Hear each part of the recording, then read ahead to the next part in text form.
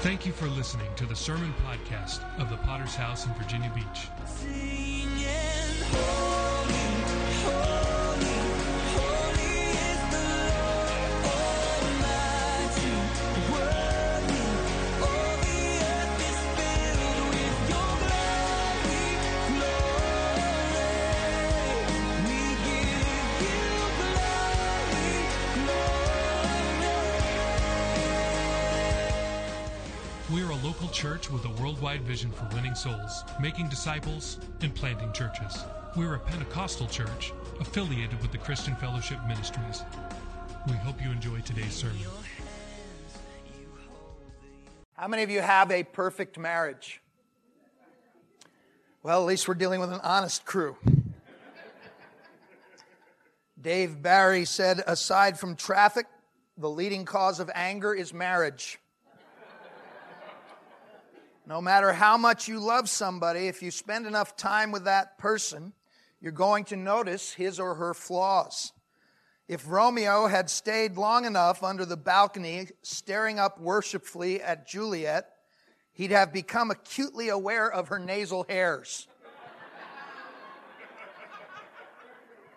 And that is what happens when you stay married for a while. You begin to notice hair growing from places it didn't used to grow from. Hallelujah. My wife said, oh, honey, you should have worn a t-shirt.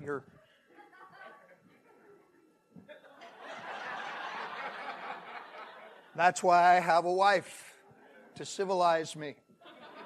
She's been working on it for 38 years. I'm still not civilized, but had you known me 38 years ago, you'd say she's doing pretty good. So if you've been married for a while, these seminars are going to help you deal with those realities that as you grow older together, you have to deal with things that you perhaps didn't have to deal with before. If you're newlyweds, then this will simply give you some insight into what you have to look forward to. Either way, I believe God's going to help us, and God's going to give you a word for your marriage in one of these seminars, if not in all three. And so keep your ears open, and I believe God will be able to speak into your life. We're going to use Adam and Eve for our role models, and I believe just from their story, we can get an awful lot of insight into marriage. So we're going to read tonight in Genesis 2, and then tomorrow we'll be looking at Genesis 3. But tonight, Genesis 2, beginning with verse 18, and the Lord said, "It is not good that man should be alone. I will make him a helper comparable to him. Out of the ground the Lord God formed every beast of the field and every bird of the air, and brought them to Adam to see what he would call them. And whatever Adam called each living creature, that was its name. So Adam gave names to all cattle, to the birds of the air, and to every beast of the field. But for Adam there was not found a helper comparable to him. And the Lord God caused a deep sleep to fall on Adam, and he slept. And he took one of his ribs and closed up the flesh in its place. Then the rib which the Lord God had taken from man, he made into a woman, and he brought her to the man. And Adam said, "This is now bone of my bones and flesh of my flesh. She shall be called woman because she was taken out of man.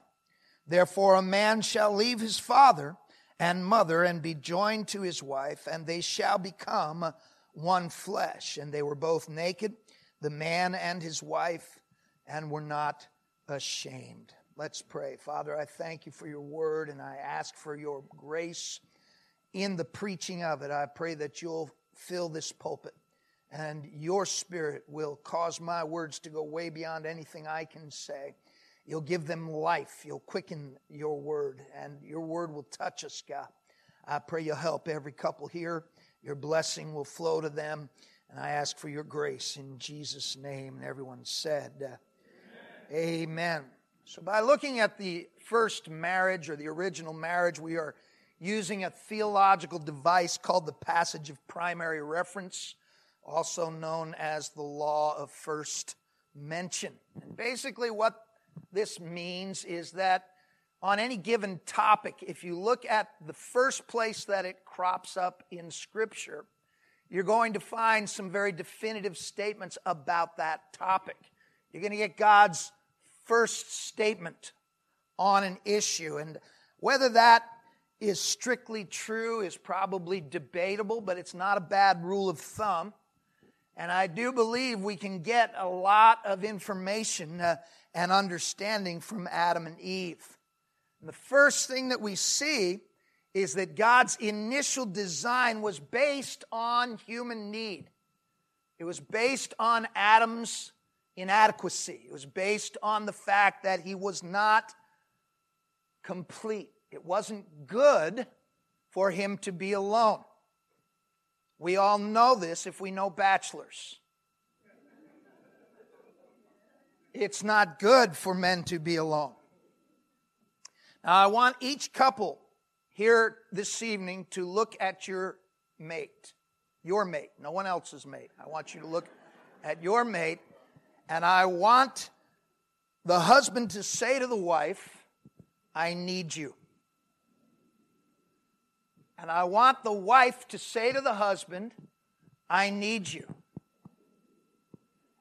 And I want you both to stop saying in the back of your mind, like, I need a hole in the head.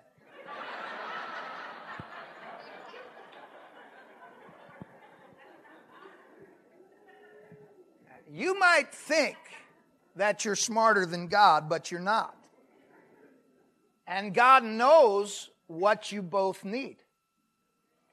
And some of you might think, well, yeah, I know what I need, but I didn't get what I need. You got exactly what you needed. Ladies, you got a man. Men, you got a woman. That's exactly what you needed.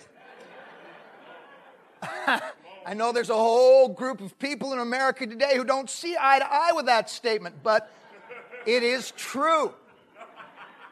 And in truth, those generic classifications really do sum up what men and women need. What we need is that strange creature that God joined us together with, that is the opposite sex. A man needed a woman. God looked at all the animals and said, that's not going to work.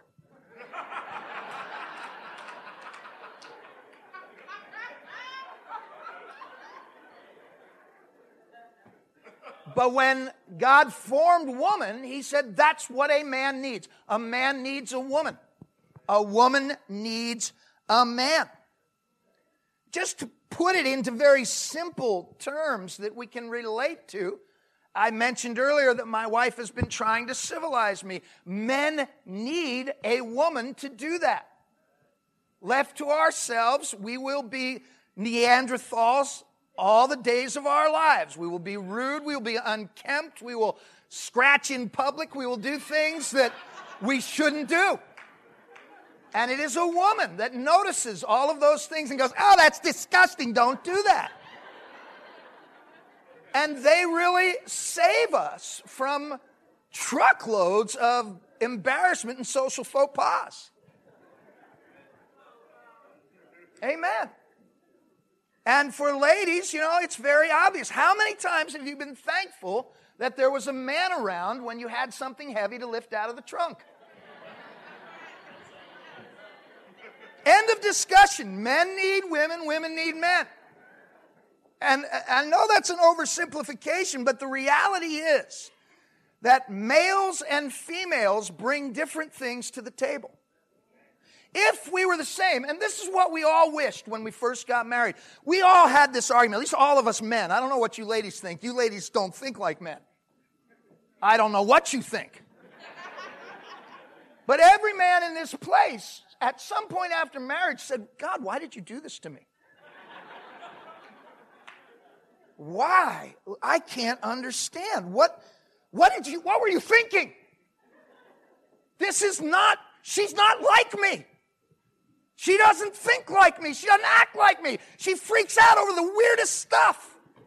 She expects the strangest things. She wants bizarre things from me.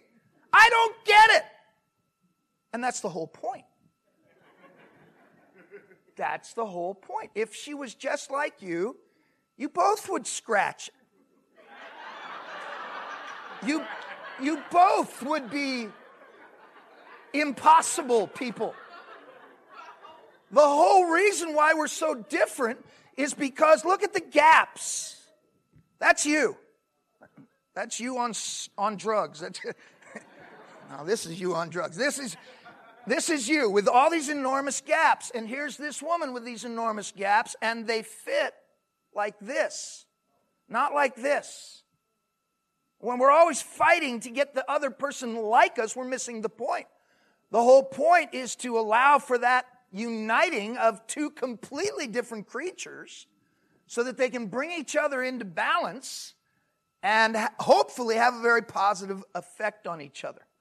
The word that's used here, helper, is not a derogatory or a demeaning term whatsoever. The basic sense in the Hebrew is someone who brings someone else to completion. Who completes me. I am not complete. I am incomplete without my wife. It is also used to speak of one who comes to rescue another.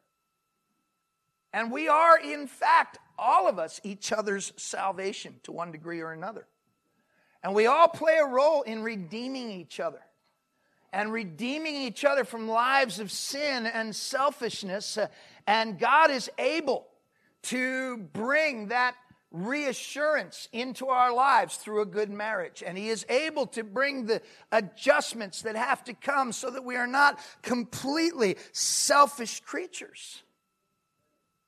And that's the primary purpose of marriage, to help us to change. We all need change. I know there's a few of you that really don't believe that. And you fight it tooth and toenail, and you're the ones who need the change the most. Amen. When Adam woke and Eve was sitting next to him, he said, "Yabba dabba doo!" Or words to that effect. According to the Living Bible, he said, "This is it."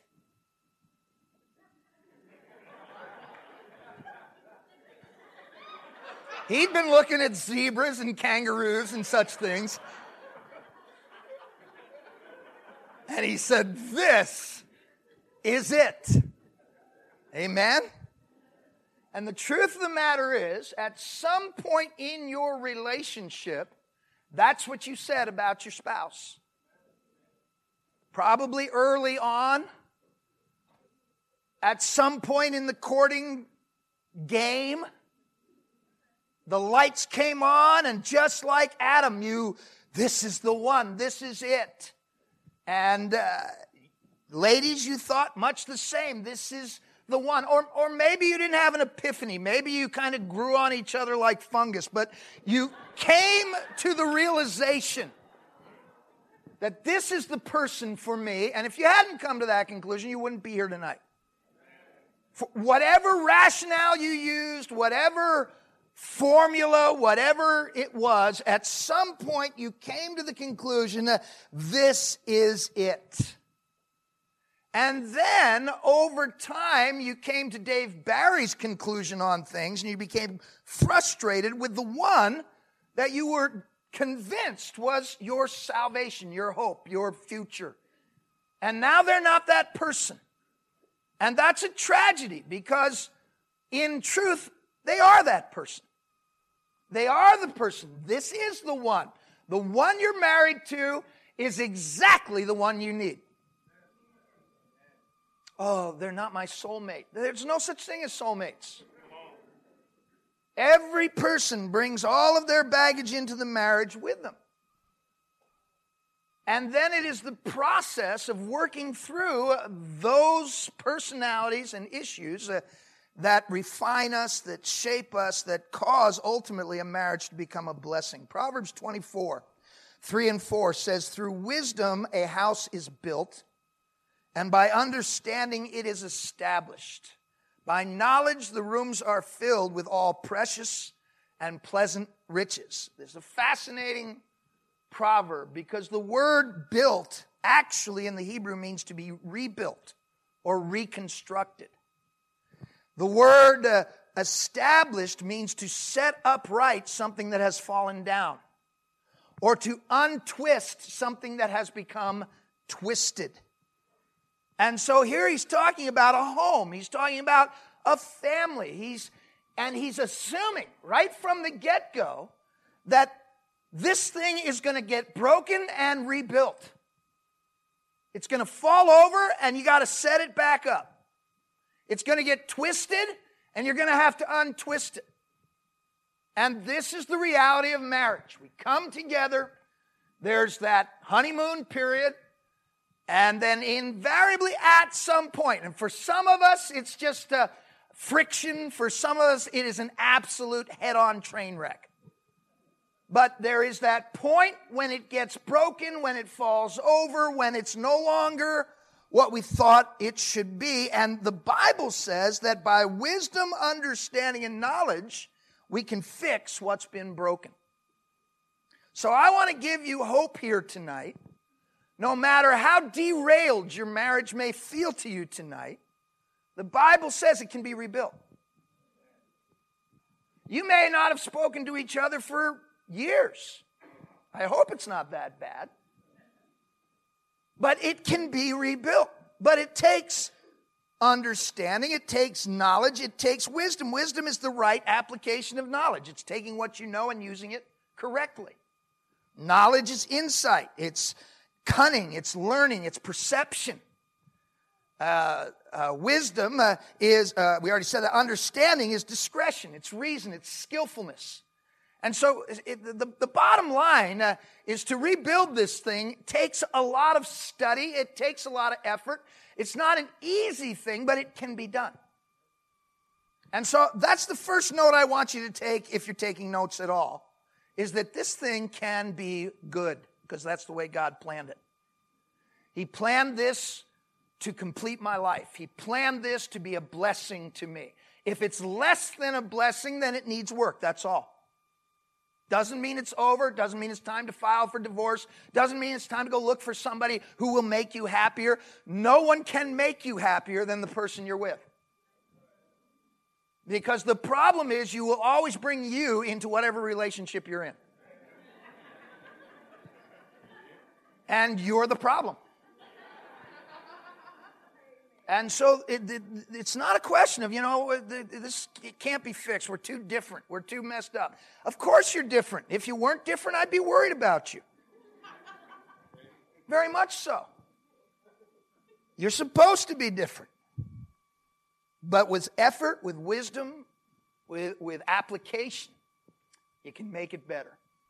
Okay, so let's talk about at least some of the issues in making it better. There's 4 elements that we see in our text to a good marriage. There are 4 critical issues.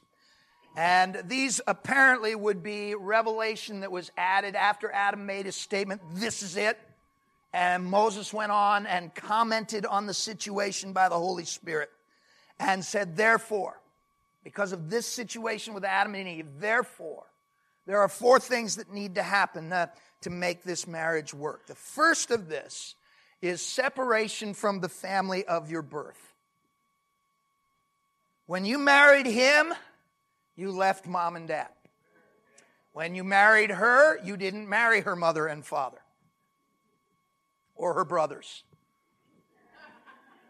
or anybody else. When you married each other to become a new family. And I know it says that a man shall leave his father and mother, but it is implied. Many, many times the Bible uses the term man to speak to both genders. Okay, so let's not be stupid. The man has to leave his mother and father, but it doesn't say anything about me. Let's not be stupid. Let's be intellectually ethical here and acknowledge that for a marriage to work, both parties have to leave the families of their birth. And I'm saying this because it's amazing to me how few actually understand this, and yet how critical it is. Half of the fighting that I am trying to solve when I'm doing marriage counseling isn't between the husband and wife, it's between their families. It's between people that aren't even supposed to be involved. Listen, when you have a marriage problem, the last person you want to ask advice for is your parent. They are completely blind to how wicked and evil you are. It is always, I knew you shouldn't have married that guy. I told you not to marry that guy. Because there's not a guy on the planet that's good enough for their daughter.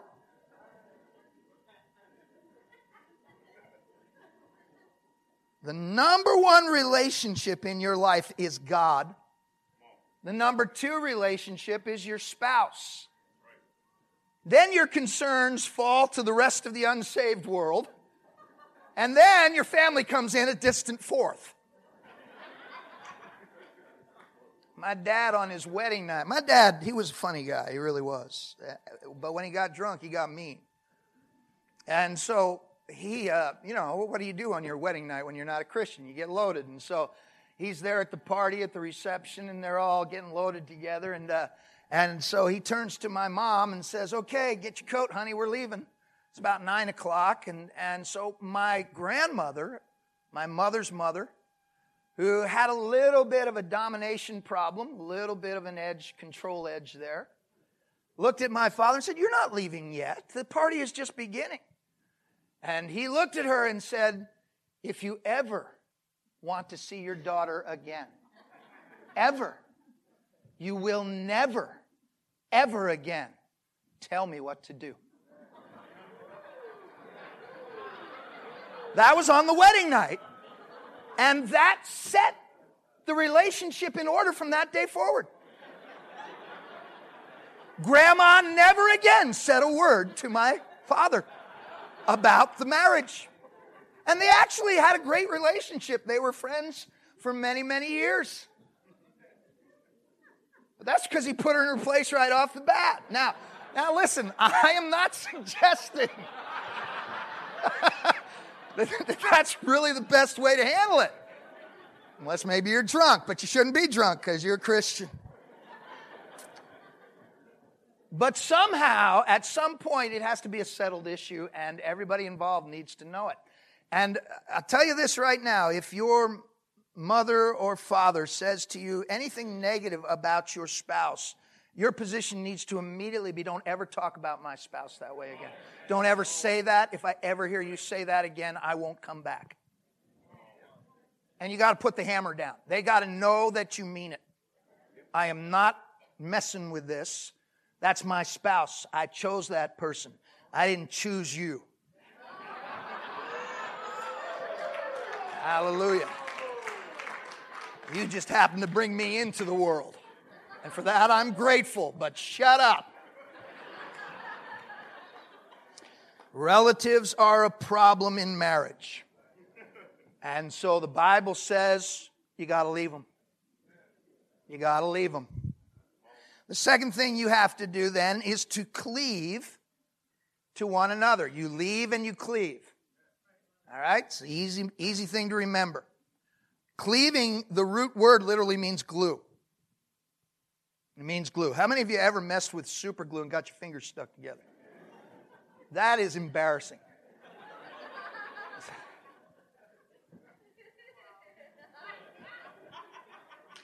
I mean, this is a stuck situation. And there's no getting out of it. All right? And so the first thing this speaks to is the permanence of marriage. Now, you might think that you're smarter than God, but you're not. And God said, what I put together, don't you dare put apart. I have put you together for permanence. And I don't doubt that there are times when it feels like the only sane solution is to go your separate ways.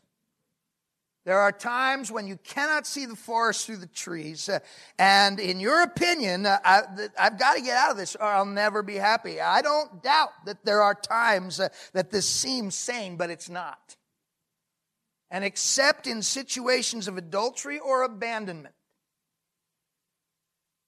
sexual immorality or abandonment, then the Bible says you're in this for the long haul. And if you divorce for anything but one of those two issues, then not only will this lead to God withdrawing his blessing from your life. He says in Malachi, I'm not even going to listen when you pray. Well, how many of you know that's about the worst thing you'll ever hear in your life? God saying to you, I'm not listening to you when you pray. It doesn't get any more hopeless than that. I would rather live with a brawling woman than to live with a God who won't listen when I pray. And so very clearly, God is opposed to this. So not only do you lose your blessing, not only will God not bless your life going forward, not only will you be bringing a curse on your children, which you will be doing, but you will also fail to realize that the most important part of your life has just been sabotaged. Because that marriage, as I mentioned before, is in many ways your salvation. It is the way that you are going to be transformed from a selfish brat to a tolerable human being. Because the truth of the matter is, without one of the other violations, without sexual immorality or abandonment, the only reason you're going to get divorced without that is because you're too selfish to change. You can argue the point till the cows come home, but what we've got is two people who will not make the sacrifices necessary so they can get along.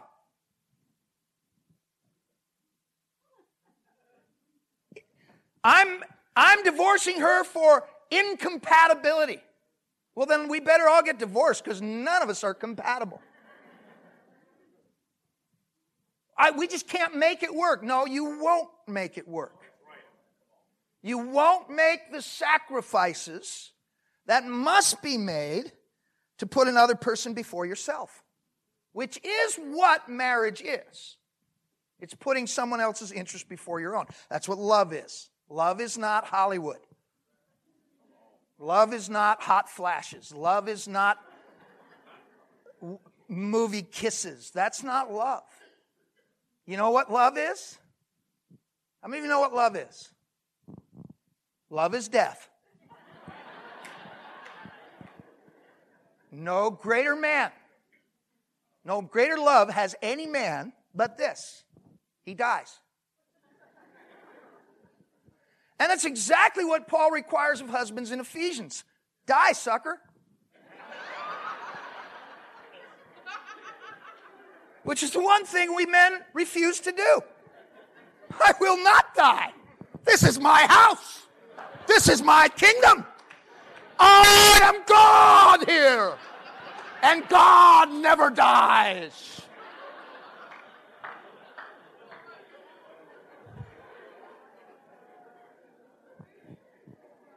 Marriage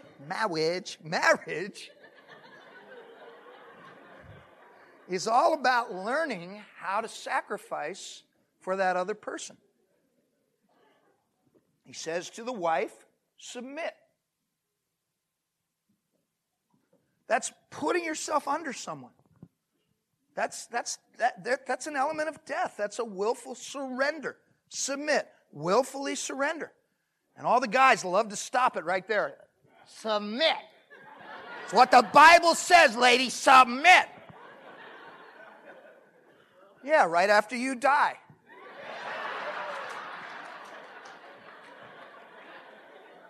You die, she submits, everybody gets along perfectly.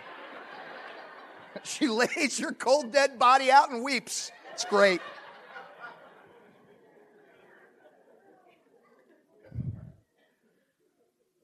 We're glued together. We're joined at the hip. We either are going to do this the easy way or the hard way. We're either going to resist that connection or we're going to grow into that connection. How many ever heard the story about the people at the banquet and their arms were all attached to long utensils so they couldn't bend their arms. So they had forks and knives in their hands. And they're all at this big table sitting together, and nobody can eat because they can't bend their arms to eat.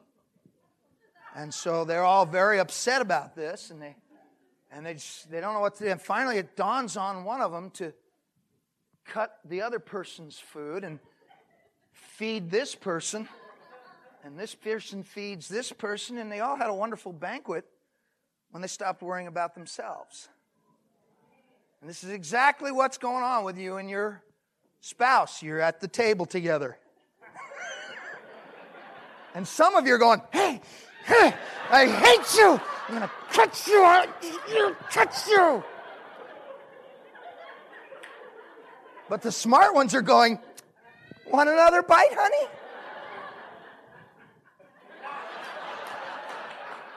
And it works great. And that's what a marriage is. You can either fight, pull, or you can just start to learn how to live together and enjoy the ride and let that proximity grow on you. And that is another part of being glued together. There's a degree of togetherness involved in a marriage. I'm not saying that you have to do everything together. I'm not saying that you can't have any friends outside of marriage. That kind of control freak stuff is really weird. If a guy, ladies, won't let you have any friends in church, you need to have some counseling with your pastor right away so he can smack that man with a heavy hammer and rearrange his brain. No, thanks, Pastor. I needed that. Okay? Control freaks are weird people and they need help. And even some women are like that. You know, I can never go out and go skiing with the boys or hunting. You know, in North Carolina, a wife says to her husband she can't go hunting. She don't belong in North Carolina. That's all there is to it. Ought to be living in New York City or something. I'm not saying that, you know, she has to go to the gun shows with you. And I'm not saying you have to go mall crawling with her every time she wants to go shopping for a new purse. But I am saying that being joined, being glued together, implies that there is some togetherness, and it would really help if you would discover some things that you both enjoy doing together. I can give you a couple clues right off the bat. They're not hard. Eating. We all like to eat. Come on. We all like to eat. Eating together. Eating together at home, eating together, take her out on an occasional date, something beyond McDonald's. Just to let her know that, you know, you really value her. She doesn't have to cook that night. Take her someplace nice. That's good. That's good. Eating together is good. There's one thing you can start doing together. And don't just slam down your food. Just talk a little. How was your day? It's fine. Okay. Work at it, okay? And then maybe exercise together. That will help with the problems you created by eating together.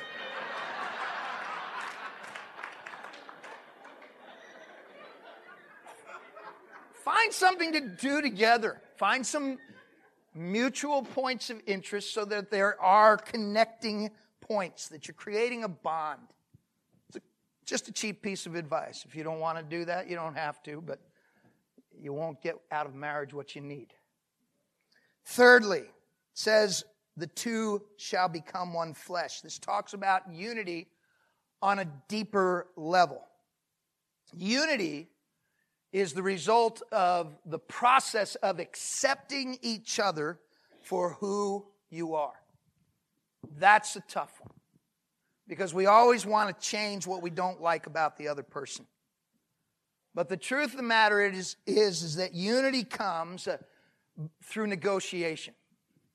It comes by giving and taking. It comes by forgiving and listening and talking and sharing and making a place in your heart for that other person. That they are welcome in your heart and in your life. Having Christ at the center of your life greatly helps here. In fact, many times He will be the one thing that does hold you together, is you have this unity in Christ. If you read your Bible, unity is a very powerful part of Christianity. The Trinity is unity. That's who God is. He is the union of three distinct persons to the point that they are one. I can't explain it. You can't understand it, so let's just blow right by it. But the bottom line is it speaks of unity. It speaks of this incredible embrace one of another, and ultimately that's critical in our lives. And so really a successful marriage always consists of a Trinity. It consists of a man, a woman, and Jesus. And the old illustration is if you put Jesus at the top and you have a woman and a man and you both are moving towards Christ, then inevitably you're going to get closer to each other. That is the uniting reality of having Christ as the Lord of your lives.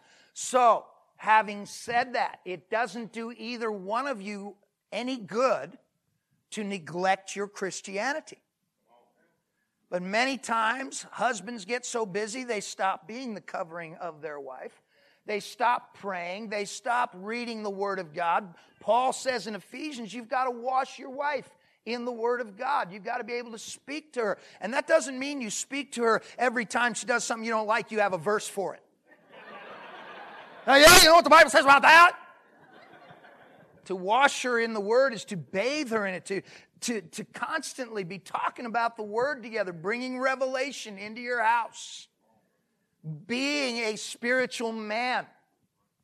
Women need spiritual men. If Adam had been just a little more spiritual, we wouldn't have the problems we have today. Amen. But he abdicated. We'll talk about that some tomorrow. The bottom line is you need to be spiritual men and women. And you need to strive together for unity. You might think that you're smarter than God, but you're not. And a house divided against itself cannot stand. Where there is division, you got problems. That means that you cannot fight fiercely for your independence, maintaining your rights and maintaining your privileges.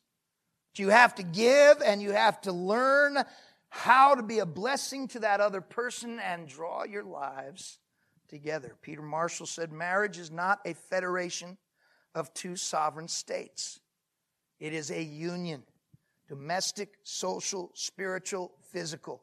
It is a fusion of two hearts, the union of two lives, the coming together of two tributaries, which after being joined in marriage will flow in the same channel, in the same direction, carrying the same burdens of responsibility and obligation. Ultimately, a marriage becomes two people on a team, together, striving for the same ends. You're not contenders at opposite corners of the ring, waiting for the next bell to go off so you can start slugging it out again. You are meant to pull together and address life's problems together. That one went over like a lead balloon. It's how it works, folks, and if you don't do that, you're going to regret it. Finally, he goes beyond even that into the arena of intimacy. So we've gone from glue to union, now to intimacy. The two were naked and not ashamed. This implies physical and emotional intimacy. We're going to look at the emotional side of this tomorrow, but tonight I just want to think about physical intimacy for a moment.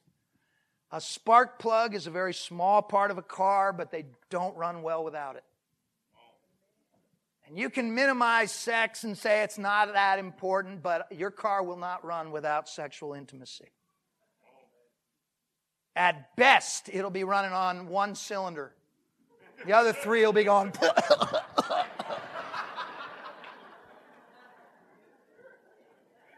You cannot underestimate the power of sexual intimacy.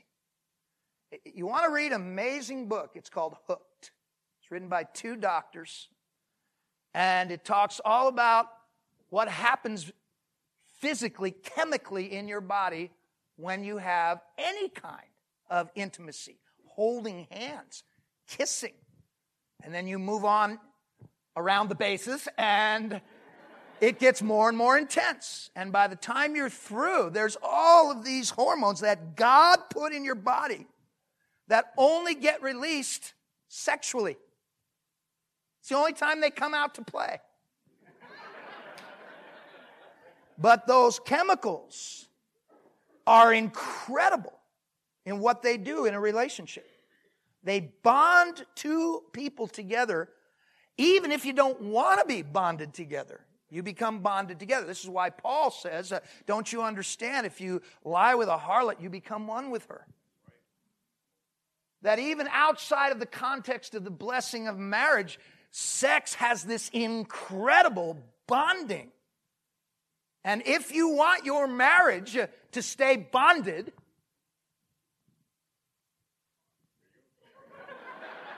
need I say more? Listen to what Paul says in 1 Corinthians 7. Now, concerning the things of which you wrote to me, it's good for a man not to touch a woman. Leads to all kinds of things. Nevertheless, because of sexual immorality, let each man have his own wife, and let each woman have her own husband. Let the husband render to his wife the affection due her. Affection means sex in this context. You don't believe me? Do your own study. He's talking about sexual intimacy. Render the affection due her, and likewise also the wife to her husband. The wife does not have authority over her own body, but the husband does. And all you women just went, and likewise the husband does not have authority over his own body, but the wife does. Do not deprive one another, except with consent for a time, that you may give yourselves to fasting and prayer, and come together again, so that Satan does not tempt you because of your lack of self-control. All right, do you think that they were more spiritual in the book of Corinthians than they are today? No, that church was a train wreck. Okay? So they're just like us. They're people just like us. So do you think that their typical time of prayer and fasting was 40 days?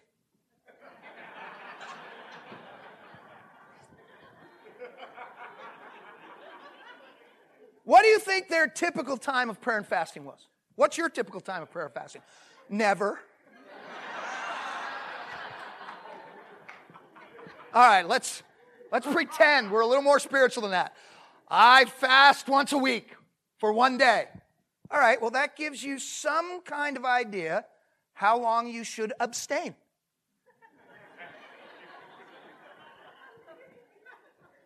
Is my math correct? Oh, well, we go 3 days twice a year. Okay, so abstain 3 days twice a year.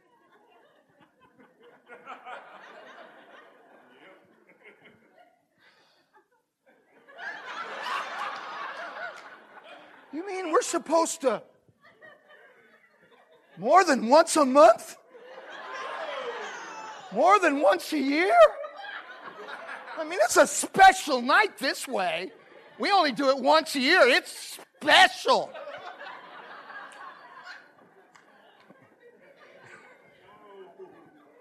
Paul says, do not come apart but for mutually consented prayer and fasting. Honey, not tonight. We need to get a hold of God. But I'll see you tomorrow.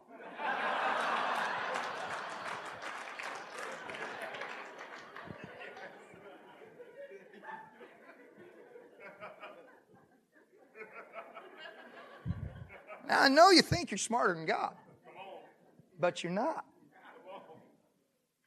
And when we deprive or disdain sexual intimacy, we're causing problems in our marriage. The two were naked and not ashamed. What does that imply? He'd say he had a good time in paradise. I know you have a headache, and I know you don't feel good about your body, and I know you're tired, and I know you got a million reasons for it, but Paul says if you don't see to this part of your life, Satan's going to take advantage of it. That's right. He's going to get right in the middle of it, and even if it doesn't lead to some sort of affair or external sexual infidelity or immorality, Satan is still going to use it against you. He's going to cause that to become a dividing point. He's going to cause that to become a bone of contention, and it's going to wreck your marriage. Amen. God said to the first couple, be fruitful and fill the earth.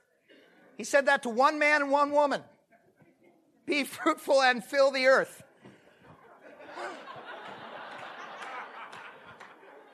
There's a whole lot of messing around going on. You got to create a whole world of babies. Be fruitful. Fill the earth. Get it? Get after it. What are you standing here for? I can see God saying to them, well, go on.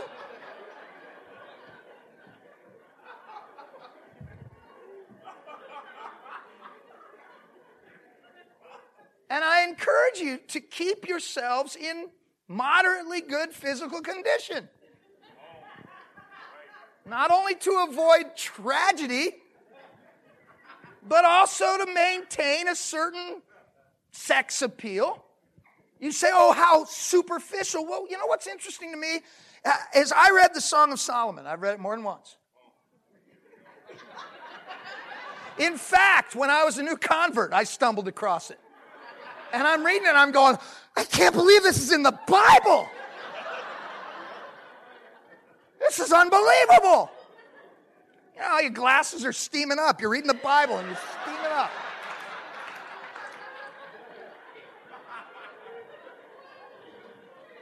But I've read that book many times.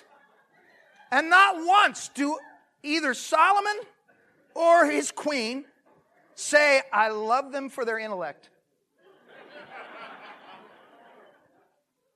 Neither one of them says, I just love the way he speaks French.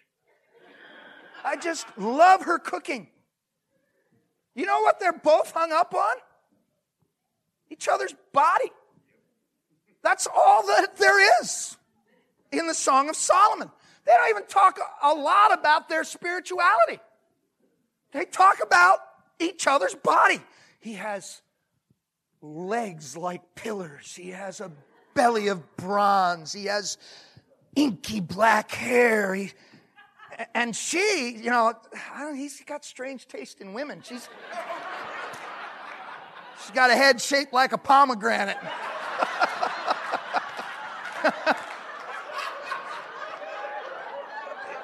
She's got fuzzy teeth. And there's so many of them, they're like flocks of sheep, you know. I get pictures of like Alien, you know. She's got rows of teeth. She's got more teeth. I can't tell you how many teeth she's got.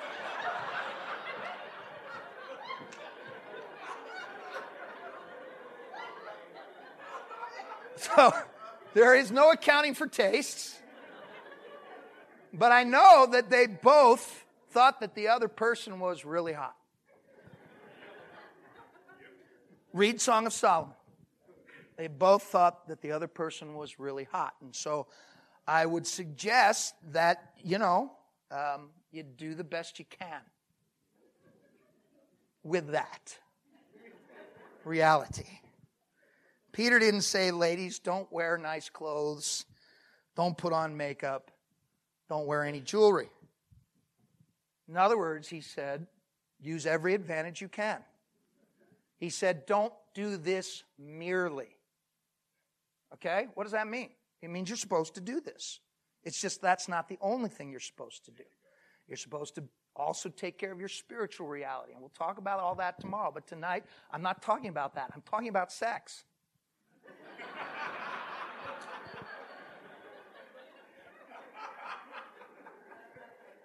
Okay? We'll all get spiritual tomorrow. We'll sing Kumbaya tomorrow, okay? You'll all feel better tomorrow. But tonight, I'm just telling you like it is. They were naked and they were not ashamed. They enjoyed each other physically. And you may not comprehend all that is involved in what I'm saying. But listen to a pastor who has counseled lots of marriages and has dealt with many issues. And I'm telling you right now, the damage that you do when you ignore this, the damage that you ladies do when you use it as a weapon, when you use it to manipulate, when you don't use it at all. The damage that you do to the male ego becomes such a wall that it becomes impenetrable. Men, the damage that you do by pushing her away, by not going into that arena, deprives her of a sense of security that is absolutely critical to her. And so just mark it down. God put it in there for a reason. And you can come up with all the excuses you want, but you're going to run into problems. You know, these Adam and Eve didn't have a whole lot else to do, really. They didn't have neighbors. There was no bridge club. There was no TV. No Sports Illustrated. There was nothing. They had each other. What are you doing tonight? What are you doing this afternoon? What are you doing right now? I don't have to be anywhere.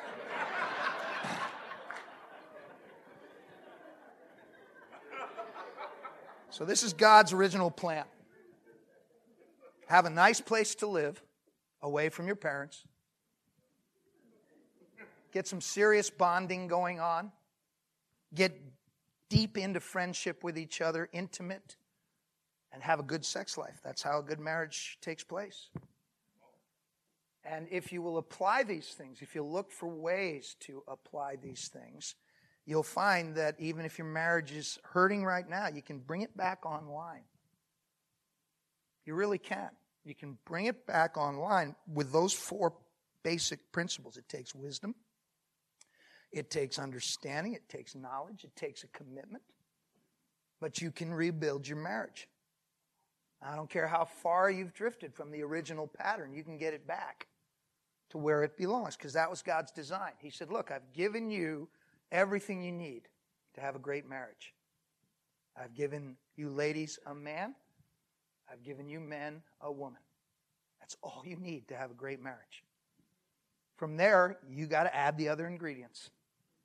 But I've given you what you need, and if you'll do what I'm telling you to do, you're going to have a great marriage. You might be thinking, well, you know, it won't because of this, and it won't because of that, and there's these problems, and we can't overcome this. And all I'm telling you is that you got to stop lying to yourself, and you got to start believing the Word of God. Because when God made Adam and Eve, the first marriage, He had a really cool thing in mind. He had a really good relationship in mind. He had a beautiful thing going on here. We don't really have any idea what they looked like, but they loved each other profoundly. And they were naked and they were not ashamed. And I dare you to hold your marriage up against what we've talked about tonight. And if you see any gaps, you see any light coming through, that's not where it's supposed to be. Do what you need to do to get that where it needs to be. If you need to, it's time to throw mom and dad out of the house. It's time. They need to go.